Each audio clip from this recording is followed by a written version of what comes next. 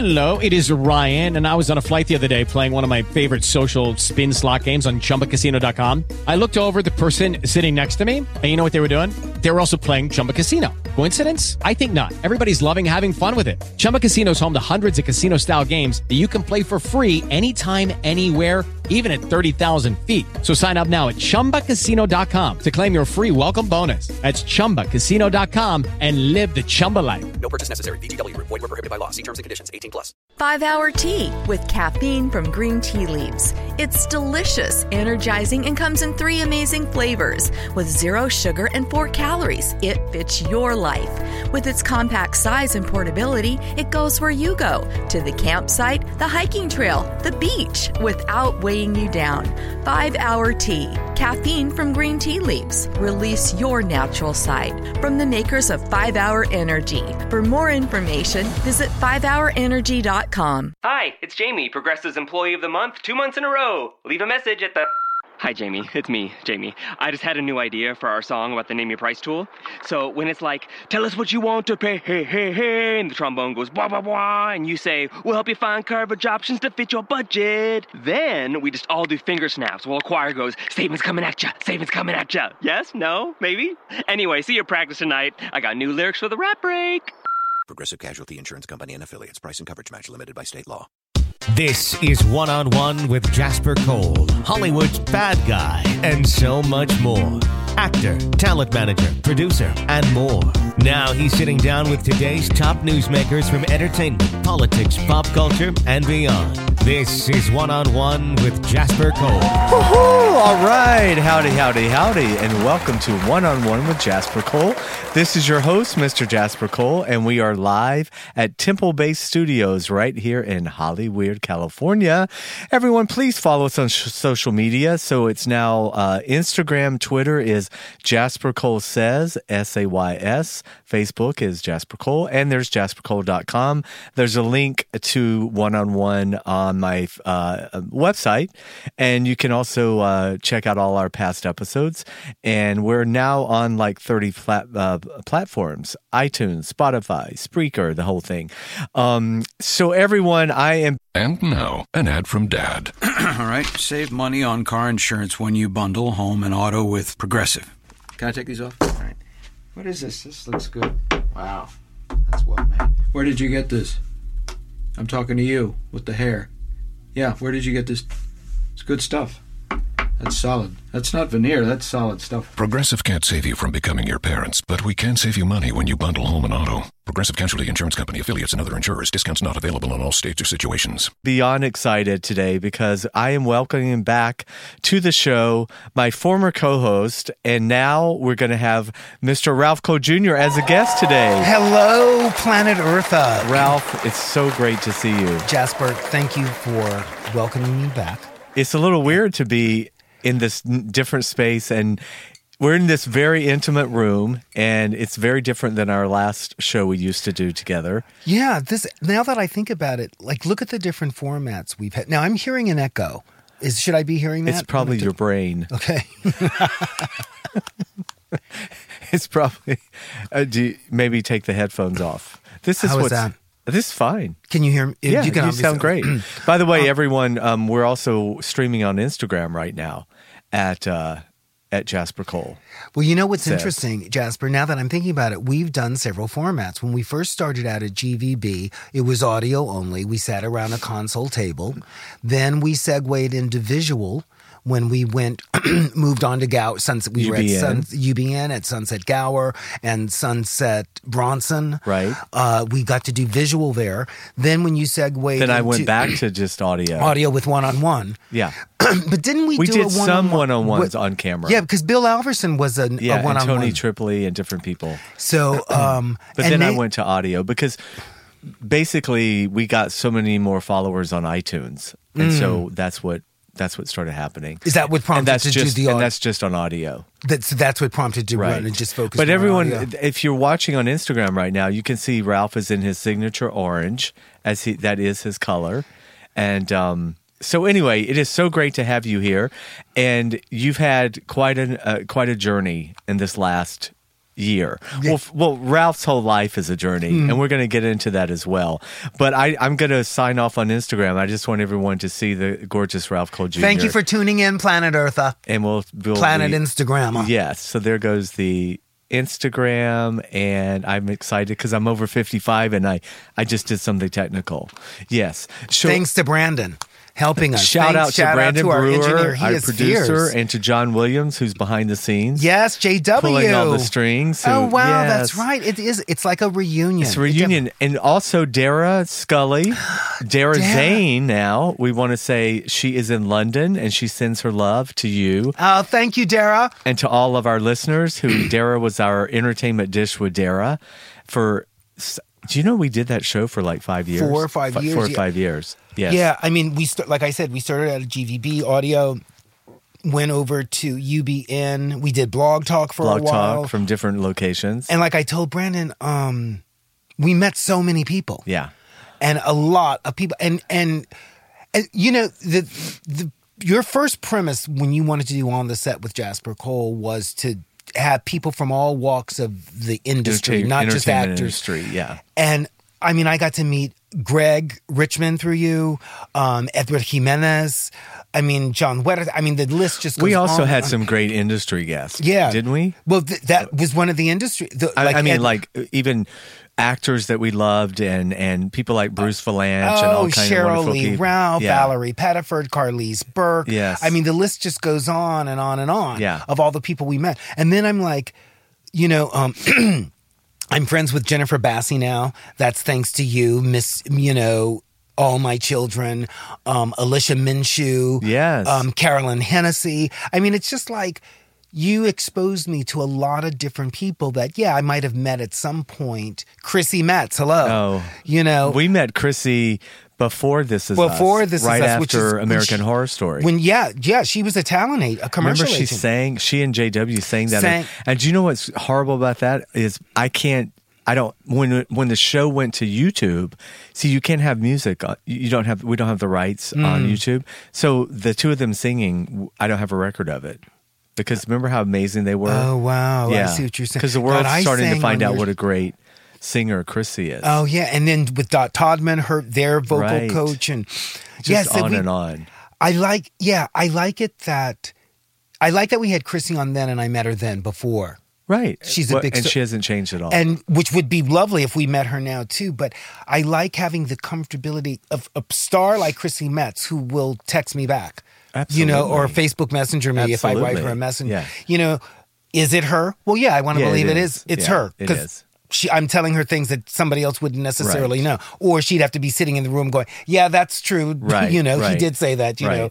But that was all a great experience. So, and like I was telling Brandon, just getting to do this venue, because I do film and stage and TV, you know, so radio is, I'm glad that we're audio today, but get that little bit of Instagram thing going. Right. Because remember when we started it at GVB, we really didn't have a clue we didn't have any real set out. We didn't know what we were going to do. I had only been a guest on Tony Sweet's former show. And so it's funny, you can't create chemistry. And this is what we've learned as actors on shows. Also, you hear actors talk about, like the cast of Will and Grace will say, well, from the table read, we were immediately connected. So I want everyone to know, Ralph and I have actually only known each other. This is our 10th year, right? We're going into our 10th year. But for me, I think all of our listeners have that connection in life where you meet somebody, and I really think I've known you for like 30 years. You've always said that. Right? I mean, it feels to me like, and we met, I was producing or co-producing a TV pilot called Just Like Family. I had a client at the time who was starring in it, and it was Marla Gibbs and Thea Vidal, Garrett Morris. Fidel, it was Frida Payne. And it was a great indie pilot that we were all trying to put together on La Brea. And I just know I arrived for the table read because I came in because my client Amanda was starring in it. So I really didn't have anything to do with the casting or any of that. So I came in for the table read, and all of a sudden this guy walks in, and from the moment he opened the front door and walked into the room, I was like, okay, this bitch is fierce. Now, what is this? Who is this? I don't know him. And then we started the table read, and I was just like, this person is a star. Oh, God. Yeah, and Where I remember has he been? You called Denise Boutet Yes. and let her know that you had met somebody that we could potentially work with. I said, I don't know where this guy came from. I've never heard of him before, but Ralph Cole Jr., and he's amazing. And so as a lot of you know, I have Newman Thomas Management. So I never go looking for clients. They either find me or people refer them or whatever. So I was blown away by Ralph's performance. That's just the table read. I hadn't even seen anything beyond that. So I emailed Ralph, and I was doing like a fishing expedition to find out if he had representation, if he was happy with his representation. So I was just kind of hinting around, and I had invited him to a screening of something that was coming up. And then and then I would go to the set, like I would go to the filming and see you, and Ralph never mentioned anything. So I just thought, oh, fine, that's fine. He's got his reps and he's happy with it. So we'll just continue on. And then I don't know how many, a week went by or 2 weeks, and then I think what happened was it went to spam. Is that right? I had never seen the email. And then one day I discovered, and I thought, oh, fuck. He'll think I'm not interested. Well, but then when I got to see you on the set again. And right. Then we talked, and then you were like, oh, my God, yeah. I'm so sorry. Yes, no, I am totally interested, and I would like to be with you. And then I looked up you, and that's how we had our mutual friend. We have so many mutual friends. Oh, God. Yeah. Who am I thinking? Get your stuff. Get your... Max Mitchell. Max Mitchell. Right. And I was able to reach out to Max Mitchell and go, what do you know about Jasper Cole? And he gave you such a glowing recommendation. Right. I paid him well. Okay. Yeah. So that was really nice. And that was the start of it. Yeah. And we've stayed together all this time. And we've been through a lot. Through the highs and lows. It's like... We call it the yin and the yang. Yeah. Exactly. Just staying tenacious and getting to do it. I'm glad that we have stayed tenacious because all the people back 10 years ago, it's all changed for you guys too. Everybody. All you big guest stars and that used to just sashay in with your 5-figure amount. It would be like scale plus 10. It would be like, not for Jasper Cole. But those days segued for a lot of people. Now I'm just begging to get a co-star. We're all just, it's so different. But the point of that was that you stayed with me rather than... saying it's not working, Ralph. Because it doesn't always work. No. The chemistry. Well, I've always told Ralph is a star, and he's going to the right vehicle. Well, first of all, the right vehicles have all come, and you've excelled in everything, and you're making it right now. Everyone's making it as they're on the journey, because we all know people who have had the series, and that was great, and then the series is not there, and they have to continue, and they're back on the trail, So, but I do believe a breakout kind of role is coming for you. I thought your role on NCIS, is it still this season? Yeah. Yeah. But it aired season. Last fall. That was a perfect part for you. If those of you didn't see it, do you remember the name of the episode, Ralph? Love Thy Neighbor. Love Thy Neighbor. It has reran once already, but that show will just continue to run. So everyone look that up, because Ralph played a really busybody neighbor who was a witness to supposedly a potential witness, or he had his theory about a crime. That's to your point. There's a part that was totally perfect for me. I went through the audition process and got it. So that's why I am happy to remain tenacious and know that it can happen again, because NCIS is such a major machine that, excuse me, so and many a very actors, difficult show to get on. Yeah.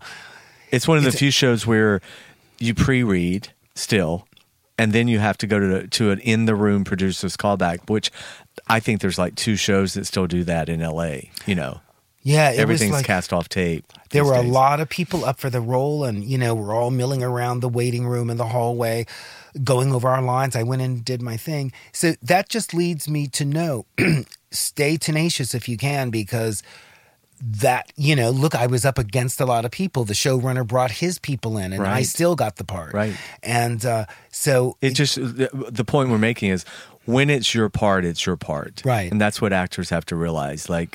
And also, we're both kind of specific, very specific in what we play. So I can't also, play the everyday guy or whatever. So my stuff has to be very specific also. And like with your stuff, I mean, you have your group of people you quote, not compete against, but that are up against the same parts. And any of you could do the part.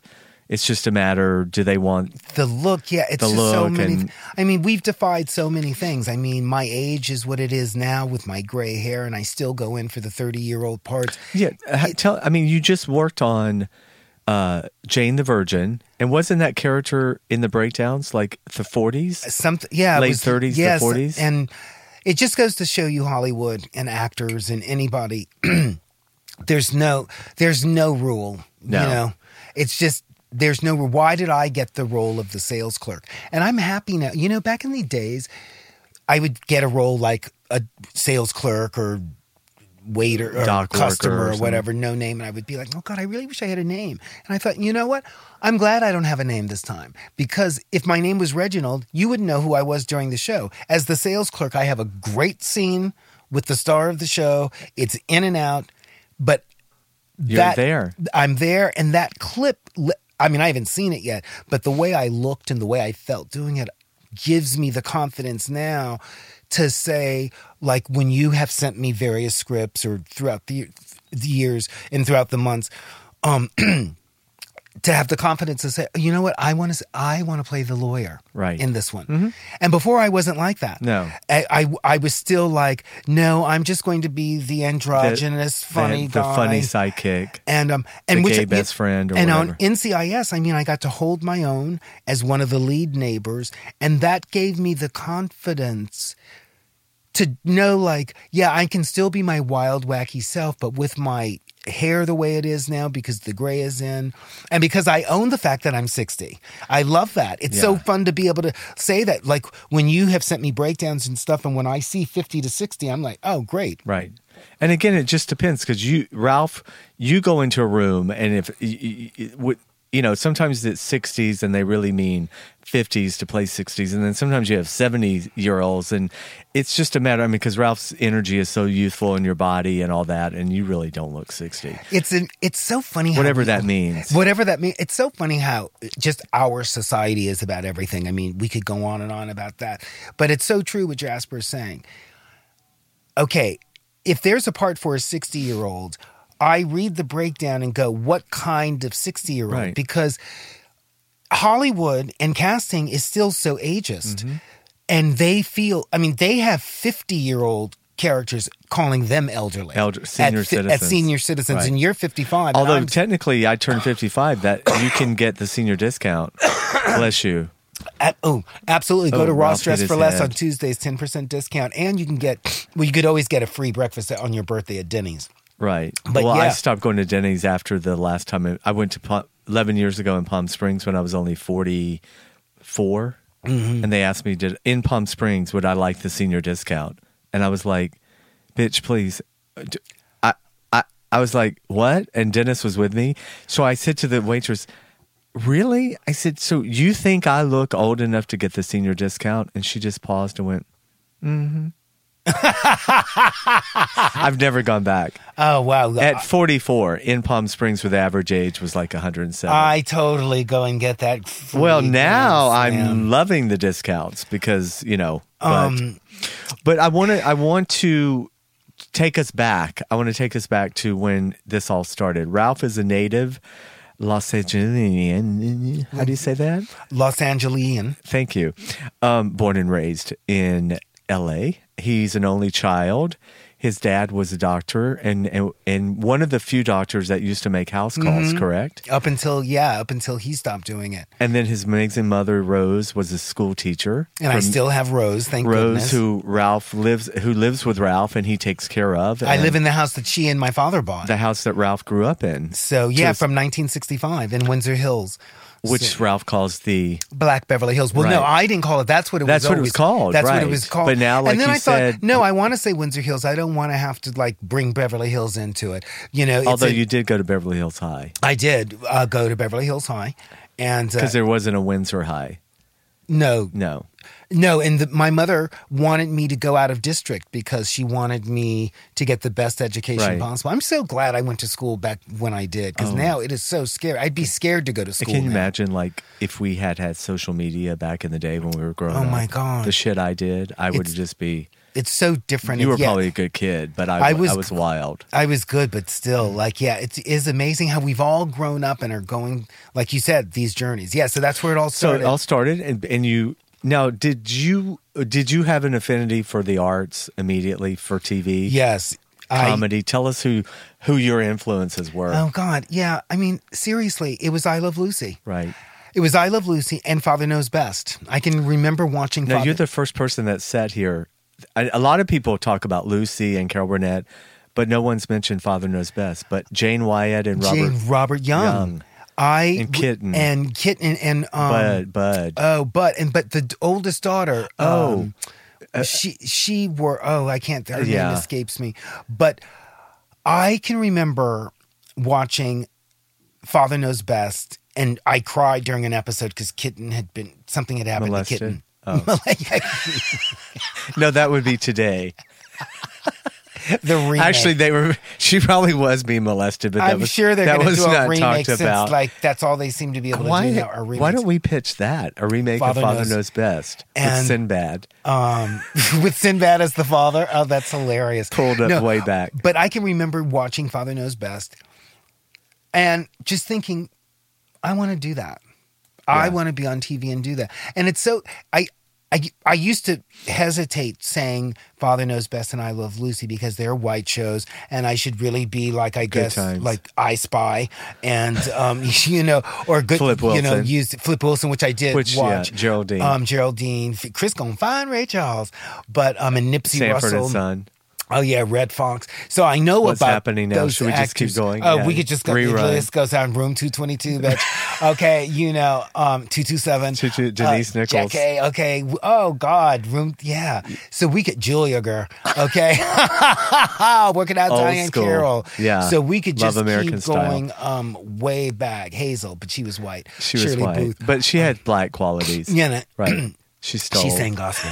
Maya Angelou, goddammit. Yeah. But anyway, you gravitated toward the. Now, I Love Lucy was my favorite, though. Lucille I Love Lucy created the 3-camera format, which you love. The multi-camera, which I love. Ralph he has done many multicams, so I love the multicam format, and I love the multicam format because you have a live audience. It's like doing theater. Yeah, and I love the instant gratification of applause and laughter from theater, and coupled with the fast pace of being on a TV set and just having to find your mark and make the jokes funny and sail. It's just such an empowering kind of feeling. But anyway, I've wanted to do that since the beginning. I mean, my through line is very just pedantic.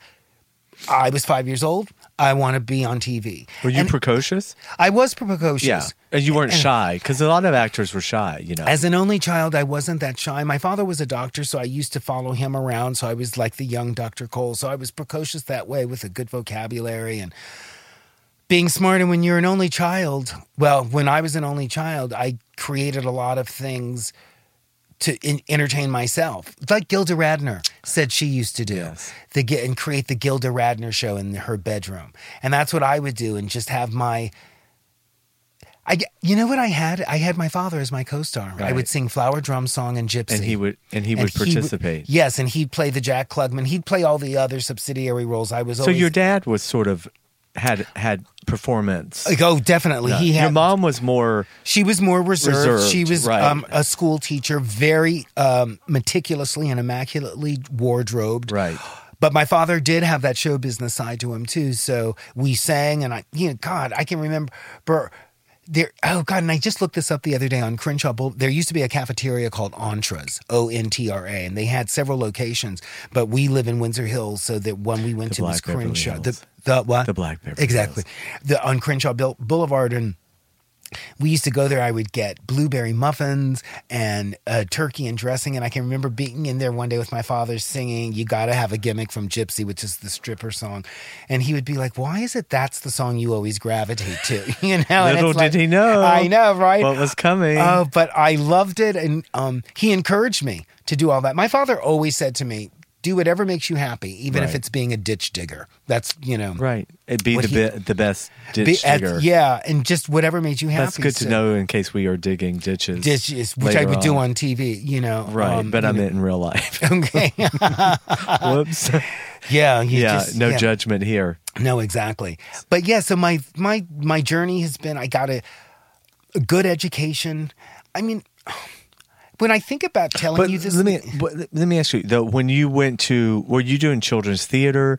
Did you do drama in high school, or any of that, or did it just happen when you left? Well, I did plays, Easter pageants, and things, but in high school I was more into band and orchestra. Okay, and junior high I played the flute and piccolo, and in junior high I was in some. Those are sexy. I did plays. What? Sexy instruments, The right? flute and piccolo. You know what I find, just as a segue, I always resented that it was considered a feminine instrument. And these are little things that that I didn't know. I just thought more nerdy. These are things that I grew up with, you know, different things I have problems with our society. Really? It was always thought of as kind of feminine? Yeah, like that and the oboe, perhaps. You know, whereas the trumpet or the trombone that was the tough. Or the drums were the more, or the tuba. Well, actually, that's even more homophobic because the tuba you have to blow really hard. And I mean, yeah, it's so funny just the way our society views things. But anyway, I played the flute and piccolo, and I was in the marching band. I was in the orchestra. I was in the Los Angeles Police Department band. Right. So I was musical. So you were performing. I've always been a performer. But it was in high school, it was still band and orchestra. It was really in college, Pomona College in Claremont, where I acted. Where you started. But you were always funny, right? I've always been funny. Were you sort of the class clown? I've always been the class clown. I've always been the talkative one. Did you get the thing about talking too much in class? I did. We love Ralph. He's great, but he really talks too much. Didn't I tell you that? Miss Quinn in English class, Emerson. Isn't it funny the things you remember? And isn't it funny that would be considered a bad thing? Well, she didn't write it on my progress report. She wrote it on my friend David Fields. David would do a lot better if he wasn't influenced by Ralph's talking. You know, so where's David today? David, I don't know. I lost contact with him. David, if you're listening. Yeah, David Fields from, Emerson Junior High. We were on the bowling team together. Oh. But yeah, I've always been talkative and chatty, and I was most comical, I think. In high school? Yeah, I think I was the most comical and most. So I've always been funny. My father was funny, and would you tell people back then? Because I would think, I always thought if you grew up in L.A., because of course, I transported myself, to LA. So I always wondered if growing up in LA, it must have been, if you had these aspirations, it must have been so amazing to just be like, I'm right here. It was. That's why when I go to Television City, thanks to you getting me in for when I've gotten to go in for Young and the Restless, it's such a thrill. When I met Sheila Guthrie. Yeah, I was like, could I just take a moment to tell you how excited, the first time I went in, how excited I am to be here, because with my mother and father driving around Beverly Boulevard in Fairfax, I would see that big eye in the CBS television. And all the history there. Yes, and Lucille Ball. Yeah. And it would be like, oh, God, she's probably in the building now. And Sonny and Cher and Carol Burnett. Sullivan, yes. Carol, so who I got to meet one day. But that was such a thrill for me. So getting to go and be there at CBS Television Studio, now when I get to go by Sony and Paramount and CBS Radford and Raleigh, and when you're downtown at LA Center Studios down there, it's so fun to know, like, God, I passed these places growing up, and now I get to be a part of it. Burbank Studios, and I was born in Burbank. So, so my through. So really, in college is when you started theater and plays. Yes. I was. Did you start singing also in college? I mean, I know you were singing, but did you do musicals in college? In college, yes, I did Three Penny Opera. Okay, and so I did musicals in college. I was in the choir with the Cathedral Choir School in 5th and 6th grade. I toured in England in different cathedrals. Wow. I was a soprano, so I started out musical, and then So I was born theatrical. That's the word we're looking for. And then it went musical, and then I was able to just segue into my plays in college, and always wanting to do TV. And then after graduating from college, moved to New York City. And that's where I wanted to go. I wanted to talk about that. So what I found fascinating, but I understand it because you kind of, we all want to leave where we've grown up because we need to spread our wings and find ourselves. And so you up and left and went to New York City, which actually sounds like the perfect thing. Because if you had stayed here and pursued the business, you were not getting that independence away from the family. Exactly. That's exactly it. It's like, I think back, if I had stayed in LA, where would my career have gone if I had really just stayed Especially for here TV, right? And stayed and pursued it. But I needed to get away because I was an only child, and my parents were very protective. And being their only child, and I understood all of that. But I've been very pragmatic all my life. I knew at a young age, it's like, okay, I will go to college for them. That's what they really want me to do, is get the your degree. education. I knew back in the 60s, like before I was 5 years old, I can remember thinking, okay, I'll do this school thing. I'll go to college. I'll go for 4 years, and that's it.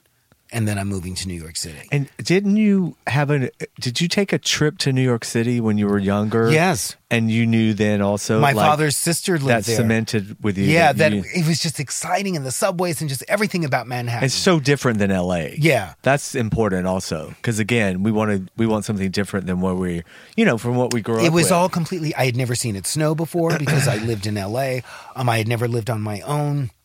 I'm an only child, so I always wanted siblings, so that didn't happen. But I wanted to be on my own. I mean, women I knew got to drive cross country by themselves, and their parents let them do it. And my parents were so nervous. My father, in particular, my mother was like, "Yeah, try it, go, please." And I mean, my longest trip was like, bye, Los bitch. Angeles to San Francisco. She was still protective, yeah. But it was like with my father. He loved me and didn't want anything to happen. But yeah, it was all that differentness stuff. I want to go to New York. I want to see what it's like there. I thought I would break right into TV commercials, and that didn't happen. But I studied and I worked hard and auditioned. I auditioned. I was a word processor. You were a bike messenger, right? I was a bike messenger. I did word processing.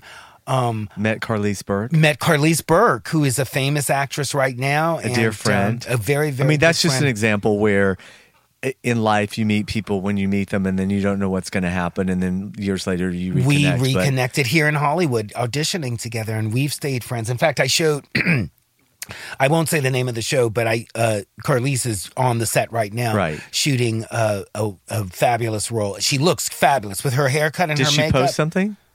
She couldn't yet. Yeah. She sent it to me. I laughed with her and I said, this is coming through a text, girl. I didn't see this on your Instagram page. She looks so fabulous. Is she playing a diva?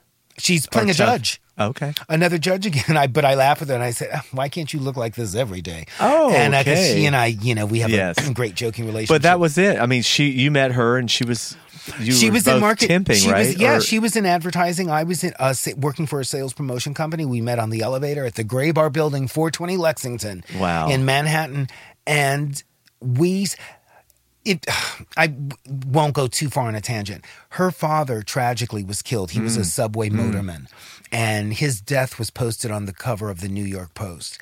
And I remember crying, not knowing her, not even knowing her, just crying for the family that he went to work that morning and is not coming home.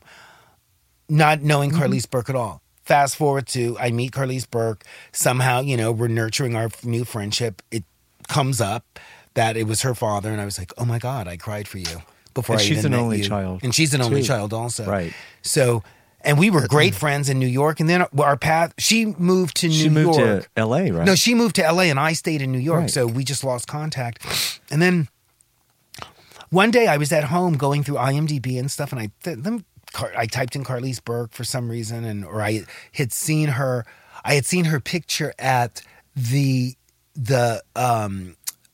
center on McFadden Street as it was doing stand-up. Oh, and I was like, you were like, stand-up? Carlise Burke? I went, is that the same? And I looked her up and I saw, oh my God, she's a major TV actress. And I just... Because like 20 years had gone by. I had no idea. The next day, she and I reunited at an audition. See? I mean, it was amazing. And I recognized her from her back. She was bent over signing in, and I recognized her. We made the entire... Did she have the long hair then? She had the long hair. Did she have the long hair when you met her? No, because she had short hair So then. she had changed her whole look. Yeah, her whole look was different.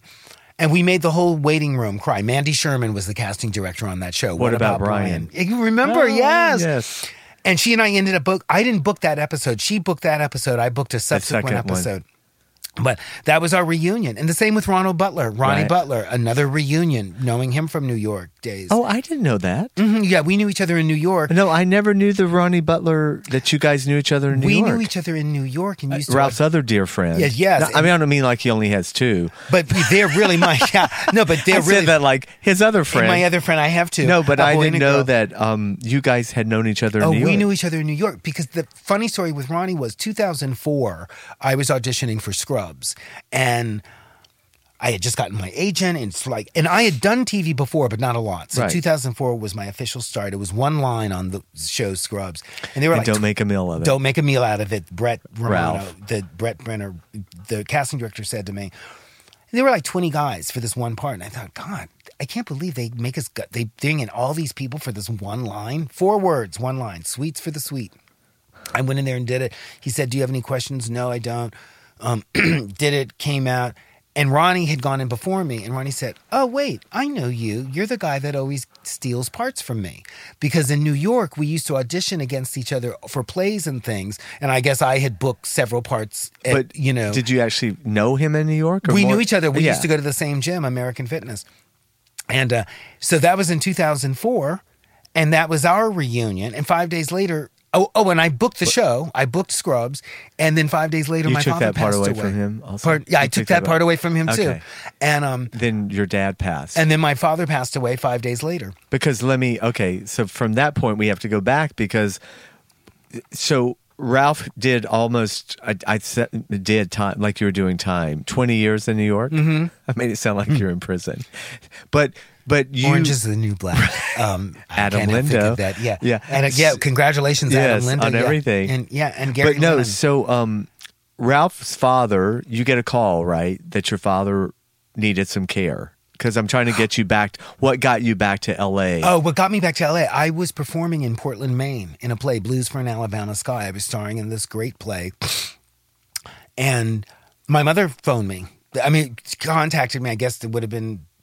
however, text, email or whatever it was, and said, I had to take your father to the hospital. It was the day after my birthday. It was the day after my 42nd birthday because she didn't want to tell me on my birthday to upset me. So I was doing the play, got the news, and I had to finish the play because I didn't have an understudy. So I finished the play, flew home, and it was at that time, that was the year 2000.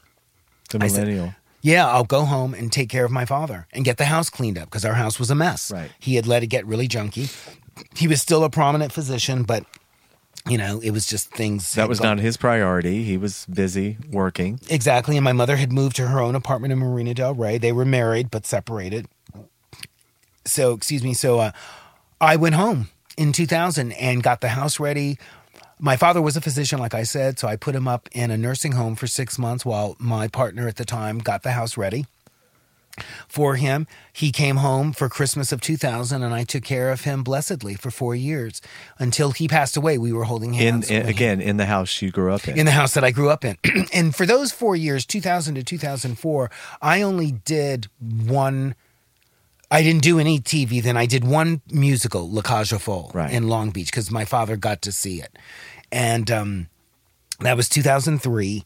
He died in 2004. My mother had a stroke in 2004, so I took care of both of them for 6 months. Then Daddy died. In two different places? Yeah, back and forth, right. Like from the marina, 20-minute drive.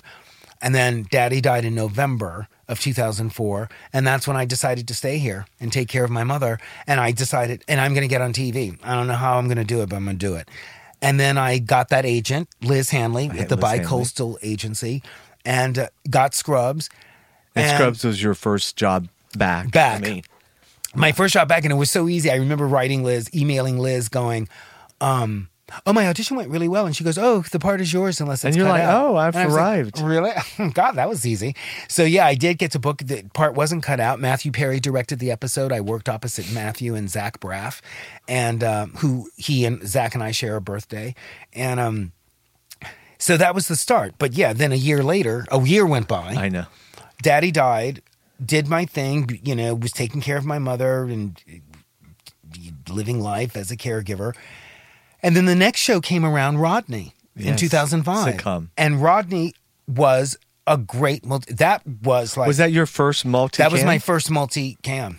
I had so much fun on that fucking show. They let me do everything. So you felt like when you walked on the set, this was like putting on some old comfortable shoes. Yeah, and it was my first time, but it was like, it's Father Knows Best and I Love Lucy. All like, just watch out, bitch. It's been I'm in my here. body. I am ready to go. Amy Peets was on that show, and Amy Peets said, you're the first guest star. And I think I was a co-star on that show. Amy comes from Caroline in the City. Okay, Amy said, you're the first guest star, co-star. You're the first guest on our show who has gotten exit applause.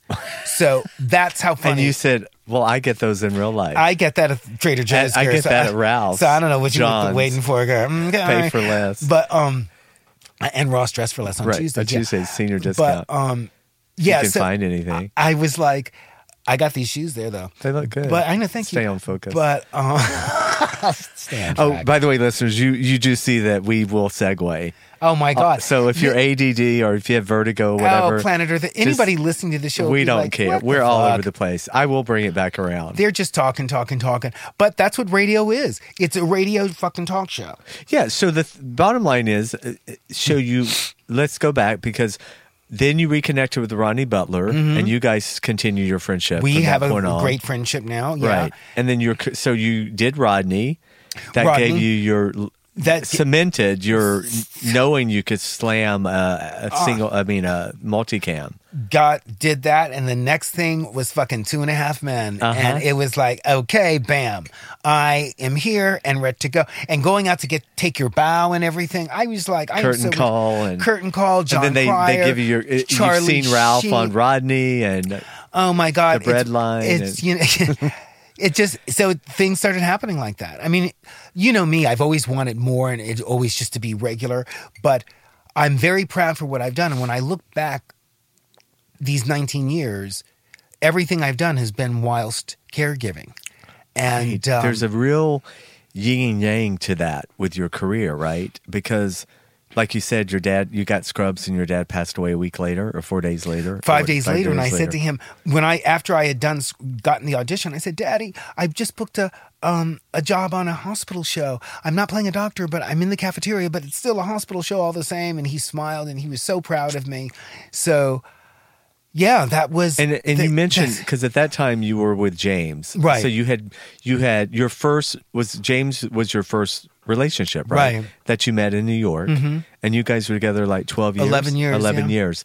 And so when you moved back from New York to here, had that relationship ended? Was it transitioning? It was transitioning and dissolving into something, segueing into something new, because James was very supportive to me, but yet they're not his parents. And you weren't Japanese. And and he wanted to. Okay, and there's that. And listeners, there is a story to that. Then there's a whole story. The and day a monologue. my boyfriend turned Japanese. Oh, and a monologue when your boyfriend turns Japanese. One of the funniest things ever. Oh my God, Ralph will perform that at some point. That shit is like. But you guys maintained a really good friendship. We're still friendship. And you're still friends with Tushimaka, whatever his name is. Takanori. And we all get along fine. So it's all good. Yeah, I mean, I'm not one of these people, I didn't shut a lot of doors. I mean, there are people I hate and who I never need to speak to again. Oh, and we know who those are. And they're listening. But yeah, and I hope they're listening. Right. But yeah, so that was my life with James. And then I continued on here, just single. Doing my life, and then now taking care of my mother. Yeah. So when I met Ralph in 2009, right? Mm-hmm. 2009, Ralph was single, and we started working together, and then you started booking more parts, and it was, commingling, career or whatever, and then you and I had talks about, we talked about getting older and are we going to be single when we're older? Are we going to still be with someone? What's going to happen to us? Blah, blah, blah, and all that stuff. Well, yeah, but just to say, you were with Dennis. So right. I was with Dennis, but we both talked about I always said, well, anything can happen. Mm-hmm. So, we would have these discussions about, Ralph was always saying, well, I'm keeping my house in Windsor Hills. And I was like, good, well, you can open it up as a senior home for senior actors. I may be living there. But lo and behold, okay, so let's not forget, along the way, Ralph did some amazing theater, being one of them would be Sisterella, which you actually started working on in New York. Yes, right? In 1995. Right, and ironically, you got to come to L.A. not as a local hire, right? Yeah. I mean, as part of a tour. Exactly. And get to come here and do the show at the Pasadena Playhouse. Exactly. And your dad got to see that, yes, right? He your saw mom that. And your parents Yes, saw that. my parents. And ironically, I saw that play at the time, not knowing that we would ever know each other. And I remember you in it. And that's how I met Cheryl Lee Ralph, Babalu. Yeah, my parents were there for it. I won the NAACP Theater Award for it, which my father accepted for me because I was in Massachusetts doing La Cage aux Folles when I won that award.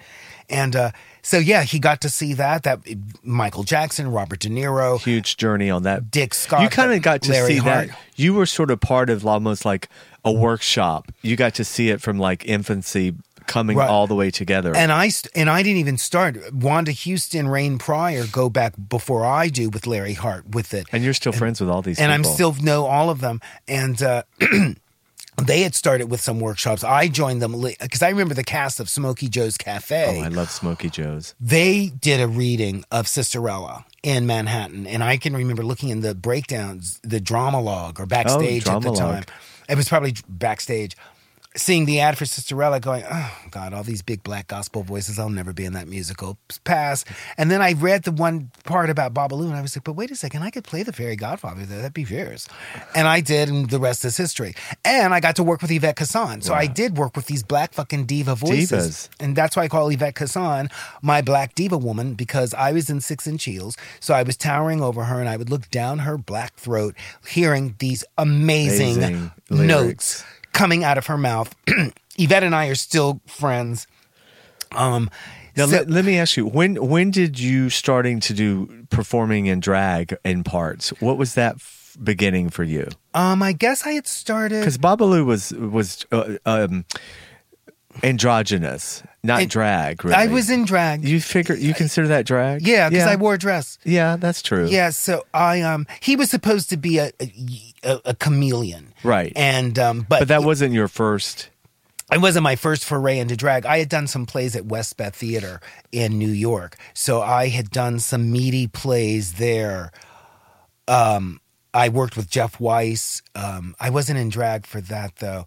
But I played, because you're a whole other person in drag. I mean, it's a whole other thing. Yeah. And because listeners, Ralph kind of has, if you look up Ralph on IMDb, which I hope you will because we want to keep that number low. Exactly. Ralph also has an amazing TV career playing drag characters on television and separate from, out of drag. So you have like two things going. Yeah. It's like you playing, the really gritty homeless guy towards playing the bad guy. Right. It's still a dark kind of character, but you have your... But it's funny, you tend to get to play darker, grittier people in drag. In drag, yeah. Out of drag, you're much more lighter and fun. Lighter and funnier, yeah. In drag, I've always been I find the dead body. I'm the sassy one. You're the tough one. I'm the one in charge. I'm the tough a little more one. street, a little more urban. street. And but it's funny because in your other acting career, other stuff like you're so non-urban. Yeah, it's so different.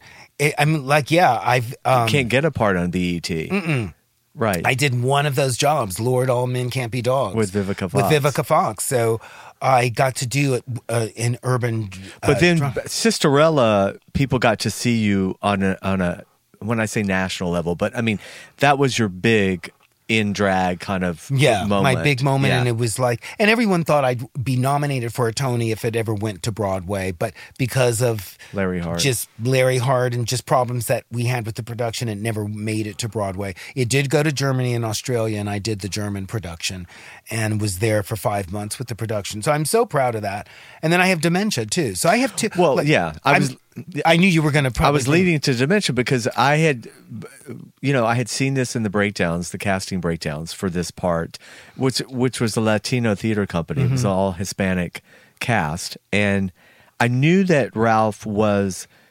You could speak some Spanish, but you probably phonetically. I don't even remember why I submitted you, to be honest. You submitted. It was just one of those weird things. It was a great role. Right. So you submitted me for a great role, and you said to me when I booked the part, you need to remind the nation, you need to remind the planet Earth how fierce you are. The industry, because you haven't done anything major like this in Sisterella on stage. So you need to redo that. That was 2010, and that was LATC. We'd only known each other a year. Yeah, Los Angeles Theater Center. Yeah, I remember. So Ralph went in and grabbed this part, basically. And I remember that's why you submitted me. It was for that reason. Right. Because the role of Lupe was such a major role. You were like, but it wasn't African American. No, it was Hispanic. I don't know why there again, we don't know what. I went with my gut because it seemed like such a standout part.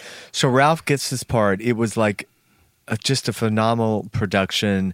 Everybody in it, Sal Lopez, the whole family. Ralph was amazing, standout.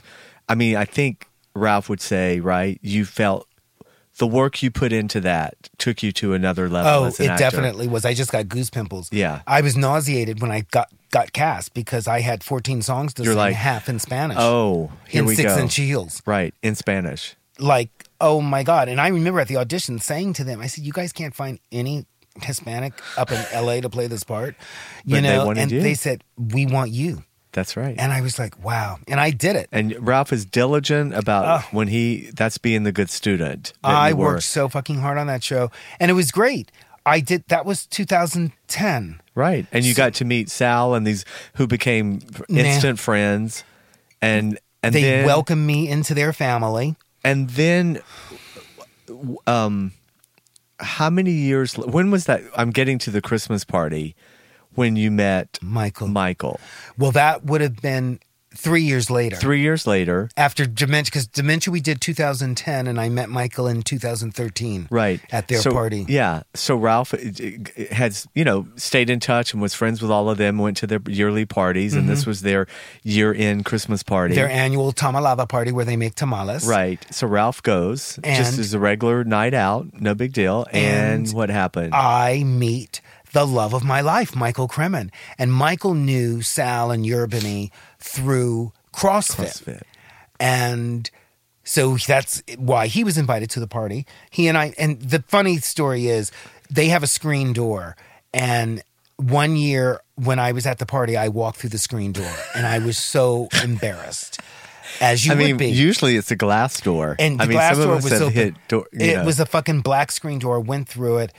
Did it fall down? Totally. I went through it. And it mangled it. It mangled it. Loved it. And Sal had to come and bend it all back into shape and get it back on the track. So everybody laughed. We all got through it. He's pulling focus, even trying to go through in our home. I'm destroying their home. And did you get applause? No, I don't think so. I got more laughter, but I was horrified because you're in somebody's house, right? And you've fucked up their shit. Damaged the property. Well, the year I met Michael, we were all sitting in the kitchen, and he walked through the screen door. He did not. I don't know. I've never heard this story. And I laughed so hard when he walked through it because we had all been just talking about me going through it. Then Michael walks through, and I go, "Oh, thank God the crown has been taken off." Thank God it's a white person. Yeah, and it's you now, and good. So that was our meeting, and we just met in the kitchen and liked each other and do what you do at a party and chatted. We exchanged numbers, and we're never apart from it. And let's say now, going back also, if I'm correct, wasn't Michael just coming out of a situation of his own in his own personal life where he had lost his mother and he had lost his partner of 17 years that year, right? Months before. And this was sort of like his first time out. I mean, he was going out he was out with his friend Tiffany Chung, and it was he had said to Tiffany, I'm ready to start. I need to get out. Meeting people and getting out now. And we met at this party. I mean, you want to talk about an affirmation to the universe? I mean, it's amazing. And I was just there to be at the party to get. And what I was going to say about you is my point about Ralph is like Ralph is indicative of like when you meet people when you're not looking. You know, Ralph was just he wasn't shut down to it, but you weren't looking for it. You weren't desperate for it. You were just open and just living your life and taking care of my mother, taking care of your mother, and then you guys connected. We totally connected. And yeah, I mean, but even that you guys kept a little. Now you kept that secret because Ralph's good at keeping a secret. We didn't see each other for 3 months. We texted every day, right? And then in the third month, it was right before my birthday. We went out for a dinner. We had done 1 or 2 dinners before, and then we went out for a dinner. And then it was really around my birthday, April 6th, where we really connected and started seeing each other. But then all while we were dating, we didn't tell any. I never said anything to anybody. No, because when I met Michael, it was after your play at the Bitches. Was it Bitch? No, Gary Lennon's play at the I forgot the name of the theater. Right, Bootleg Theater. Bootleg. So you and Michael and Stephen Grove and I, we went to El Cholo. That's right. And again, Michael was just introduced as just a friend of yours. Yeah, you know? we just had we had decided not to say anything just to see how it would go. Right. And then Michael and I were falling in love, and I was saying, no, we can't do this because I take care of my mother, and I didn't want to bring somebody into my situation because caregiving is a lot. Right. And my mother is doing fine. Her situation was different back then. Of course, I have to deal with every situation as it goes along. And but he wanted to join me on the journey, and we fell in love. Decided to marry. Yes. We married unbeknownst to everybody. In fact, what is today? The 13th. Tomorrow is 3 years that we had the wedding party. On Valentine's Day. And Michael and I got married January 28th, 2016. And we just started doing it. And then he moved it. Huh? Doing it? Well, I'm glad you waited till you were married, which is a good Christian lady. That was so nice. We did things before the marriage. I would hope so. But we did our thing, and he supported me magnanimously through my career and read with me and taped me for my auditions. And then, and helped me take care of my mother. And Michael was like me. Michael loved reality television. So we're just like the way Dennis and Ralph, they can't be around it basically. And so Michael and I bonded over the housewife shows. And so Michael came on our show to talk about Housewives. Along with Dara, because they all did that entertainment dish together. Yeah. And it was lovely. And it was wonderful. And we cooked up a storm. Michael is a wonderful chef. And we had the best life, and we created everything together. And then Michael was diagnosed with liver cancer in 2018. What, in April? In April. 2 weeks and this after just came completely out of the blue. He had like some stomach pains. Yeah. And so that was April 23rd of 2018, and he lasted for 7 months and worked very hard, diligently, valiantly, as you might have used that word before, to beat the disease. So that's where we are now. He passed away November 21st, 2018. It's not even been 3 months yet. So it's not been 3 months yet. Well, and what I wanted to talk about was, because, so many people are dealing with cancer. Like I unfortunately just got word my first cousin has a brain tumor. He's 59. I mean, it's just, everyone listening, cancer is just, just everywhere. Because we talk about the yin and yang of life. At the same time last year, Ralph was probably working more than ever because on his career, I mean, you booked Snowfall and several other NCIS and other things that have a film and boy culture. Yeah. And so that to me is sort of the hardest thing to think about was you, on one hand, you're caretaking your mom and Michael, but yet you're valiantly carrying on with your career. Exactly. And what I want listeners to know was that for dear friends and supporters of Ralph, we didn't know, which is which is, you have to respect the people's choice to not tell people. So it's just in hindsight that we look back on the last year now and we go, oh my God, the stuff that you were dealing with, and put on such a great face. Although I don't think you put it in a face. Like, I know you, and so I know you showed up on these jobs as you always would have, because that's you. But at the point was the show has to go on, and that's, you have I to feel strong, like Lucille Ball had to go through back in the day when they were accusing her of being a communist. And one of her funniest episodes is Lucy and Ethel's dress shop. And it was during that episode where she was really going through the ringer and being questioned and being accused. And of course, when you watch the episode, the McCarthy time. Yes, you don't see any of that. Of course, you wouldn't. That would be unprofessional. So, but the distress that she was, and agita that she was having to go through and still perform is the same thing that any performer does, and what I went through with Michael. And as you always talk about the yin and the yang, Michael and I were sitting waiting in therapy for his chemotherapy at precisely the time you called me on the phone and said, Ralph, are you sitting down? And I said, yes, I was sitting right across from Michael. And you literally said, are you sitting down? You just booked in CIS. Michael, we're ready for you. I mean, it literally happened like that. I was on the phone with you going, okay, honey, I'll be in there in a second. I'm just going to finish this call. I booked in CIS. Oh my God. And then he went off to do his thing. I was on the phone with you, hung up with you, went and got Michael. And it's like, oh my God, how do you feel? Is everything okay? You're ready? Can you believe it? I booked it. Oh my God.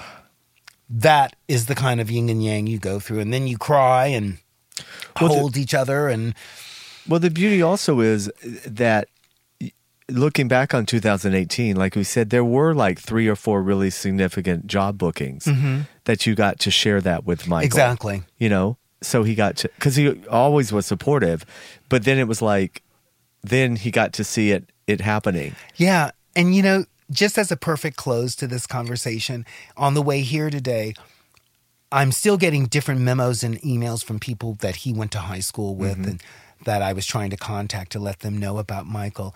And one of the people today sent me photos of him when he was in The Sound of Music and A Midsummer's Night Dream. And I knew Michael had performed before. We had discussed that. So it was fun to see my little guy doing his thing back in the day in high school performing. So he was no stranger to it. He appreciated it. He really appreciated it. He loved running lines with me. He loved... You guys did great self-tapes. Self-taping me.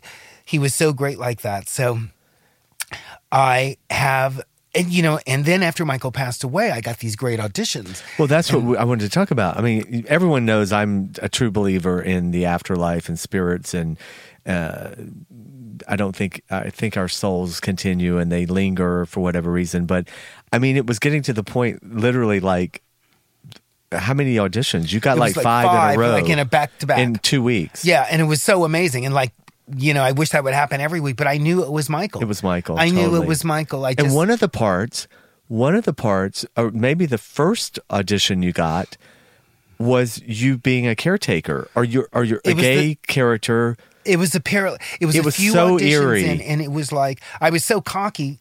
I said, I'm booking it. This is Michael, because it was about a couple. A gay couple. And one of them is sick with some weird-ass disease, and he's the quiet one, and then the talkative, bossy one is the character I was auditioning for. But my first line was basically verbatim to what I had said to one of Michael's doctors 2 weeks prior in the ER. Wow. So it was so like, oh, God, I cannot believe I'm just like, what... What an amazing life-imitating gesture art to get this particular audition. And I felt, for me, like when I read the lines, I felt that was Michael's way of saying to you, you're going to soar in your career. I believe that. It wasn't about booking that particular job. But the fact it was that audition, it was so dead on parallel to real life that it had to be his way of saying, you're going to be fine. I just felt that too, yeah. Yeah. So, yeah, it was a great sign, and I continue to get them, and I'll always get them, and he's a part of me forever. Are there certain times when you feel, you know, Michael's around, or there's certain things that, you know, like my mom we have the cat thing. Oh, right. And then my mom also has this thing with wind. Whenever I know when there's a strong burst of wind or whatever, I feel her presence. And Dara has a thing with her mom with birds, birds that show up. Everybody has a different kind of. It hasn't quite been so. I mean, I remember the day he died. That morning, the smile that came across his face. And for me, that was such a great sign, knowing that it was going to be okay. He was there. He could hear me, because he had told me 3 years before, when everything was normal and just lovey-dovey. We were cuddling one day, and he just said to me out of the blue, I want you to be the last person I see when I die. When I close my eyes for the last time, the final time, I want you to be the final person I see. Wow. And it was so like, I came home and wrote it down. I was like, God, nobody's ever said that to me before. Like, why would he do that? God, he loves me so much. And we just loved each other so much. So when the time came, I did try to be that last person. You were. And I basically was. I mean, well, not technically, because he died without me right there. I wanted to be right. I wanted him to die in my arms. But that didn't quite happen. But because I was with him that morning and saw that smile and him grab my hand, you knew he was going to be okay. Yeah.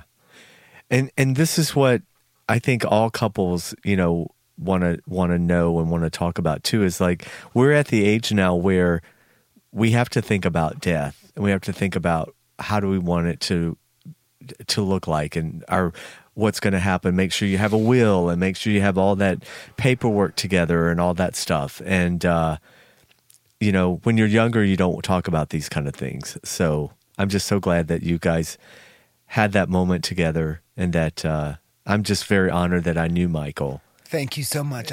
As I tell everybody, within 5 years, we created lifetime of memory, so that will always be with me. I'll always cry, but he'll always be with me. I mean, I'm wearing his ring, his clothes, I want him to be with me. And yeah, I mean, has he come to me in a dream? I had one dream where he was in it so far, and in the dream, I was apologizing to him for the phone I bought him, because we both have our Android phones, and I bought him the S7 Edge, and because he had always been iPhone, and he liked the phone, and he really was so happy to get it.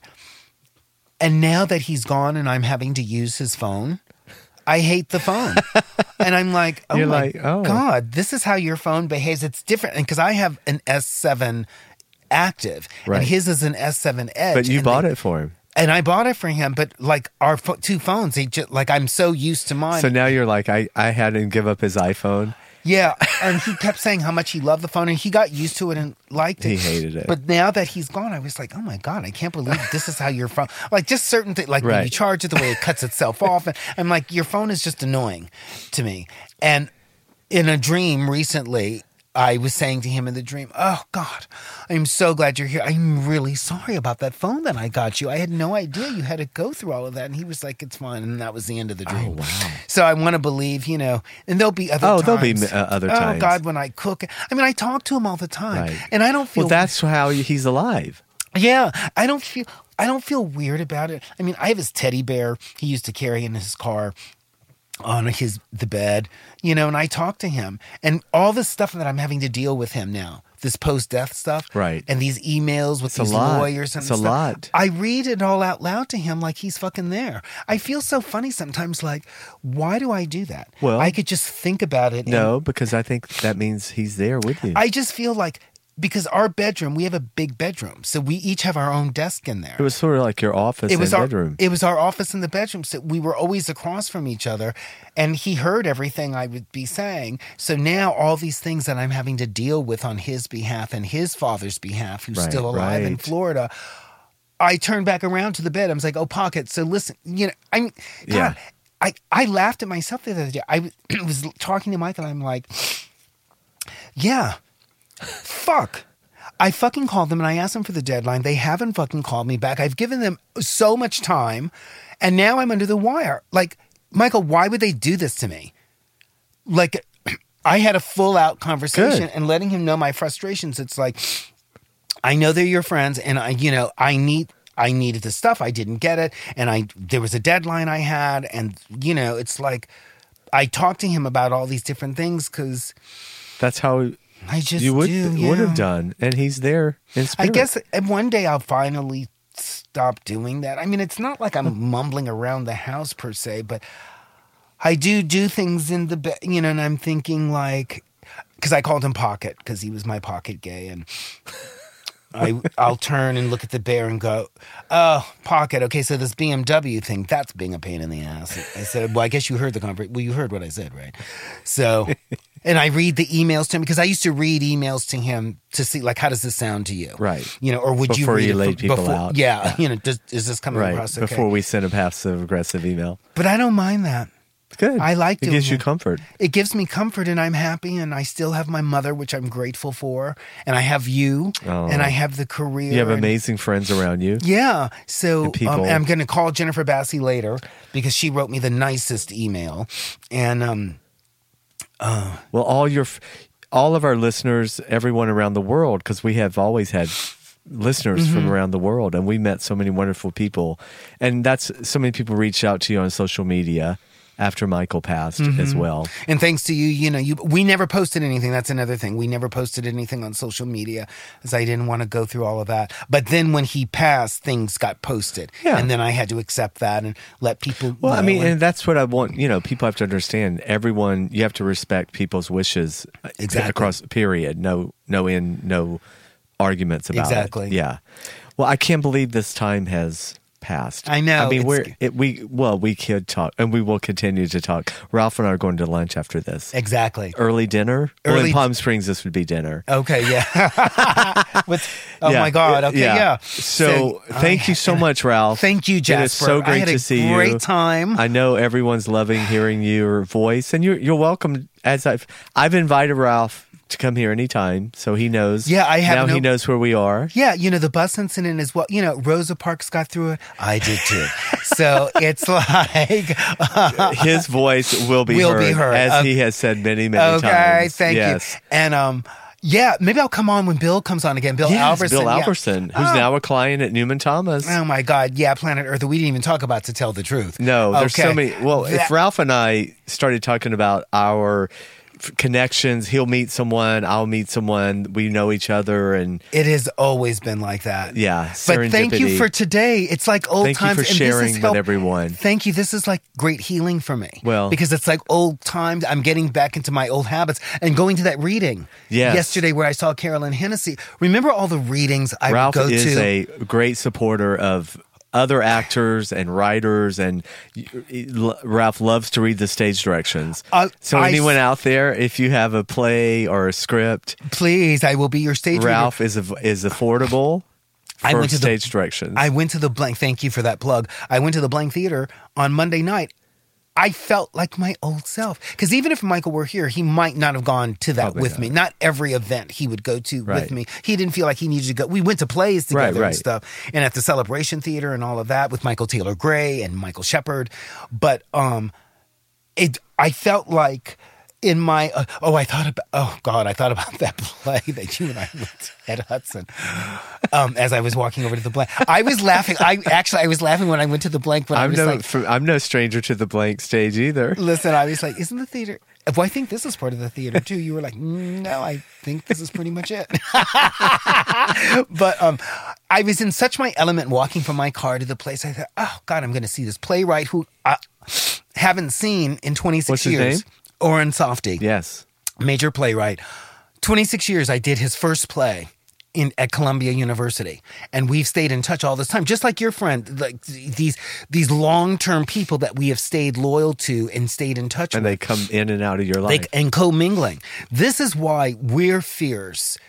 If we say so ourselves. If we say so ourselves over the millennials now. Mm. And like, as older actors say, I am too old to try to impress myself for these 30-year-olds. But you and I will still do that because those 30-year-olds see what we have going, and the ones that are our age now know us from 30 years ago. Right.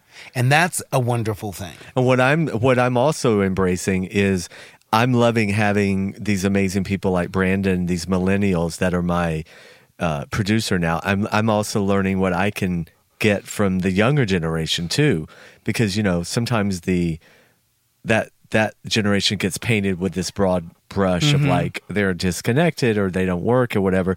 But then it's great to have like a Brandon who has all these fresh young ideas and like just so accommodating to me. Here's an example of a millennial who, I mean, sometimes millennials get a bad name because they're aloof and they don't know anything and they haven't had any history. But then you meet somebody like him who's accommodating and nice and treated me like a celebrity coming in here today. Well, I think because he's born and raised in Oklahoma. Okay. Probably has a lot to do with it. Okay. Right? Yeah. For animals. Yeah. And, well, you're going to come back. This is going to be part 1 to be continued. Yeah, absolutely. We may do a Ralph Cole Jr. Miniseries. You just never know. And like, I want to, you've always given me the opportunity with certain guests who's going to be here that day. It's like, oh, they're going to be a guest. I want to be on that show.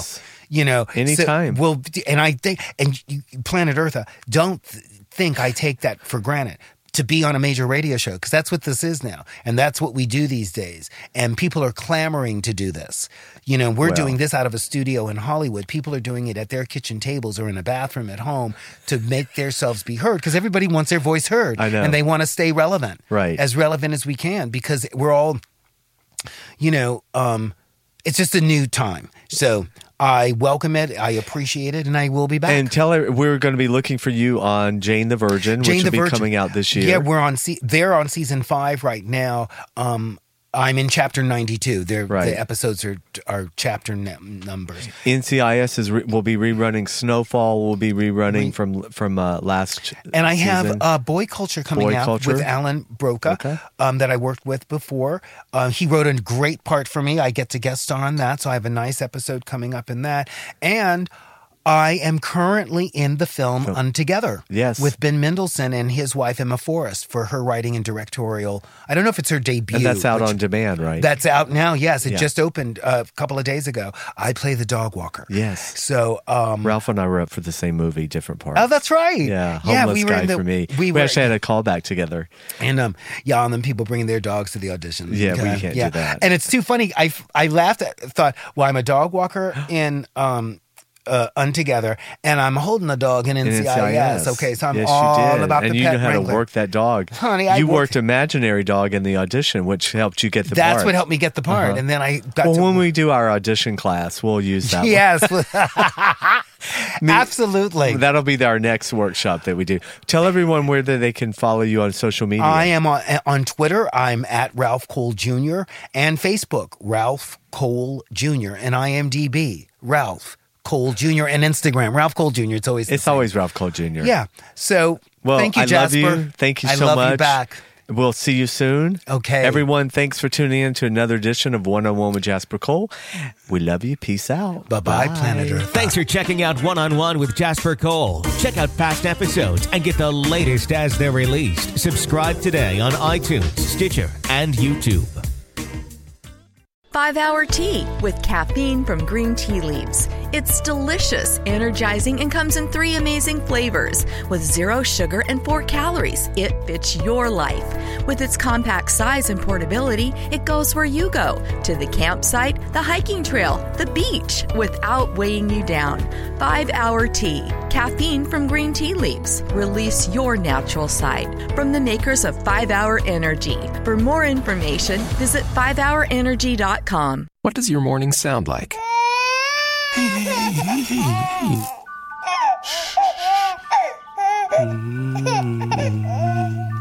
That's Daddy's little man. Morning, Daddy. Grabbed your usual from Mickey D's. Here's to making your morning routine a little better with a delicious breakfast from McDonald's. Start your day at McDonald's with a refreshingly bold, large McCafe iced coffee for just $2. Price and participation may vary for a limited time. Cannot be combined with any other offer or any combo meal. With Lucky Land Slots, you can get lucky just about anywhere. Dearly beloved, we are gathered here today to... Has anyone seen the bride and groom? Sorry, we're here. We were getting lucky in the limo and we lost track of time. No, Lucky Land Casino, with cash prizes that add up quicker than a guest registry. in that case, I pronounce you lucky. Play for free at LuckyLandSlots.com. Daily bonuses are waiting. No purchase necessary. Void where prohibited by law. 18+. Terms and conditions apply. See website for details.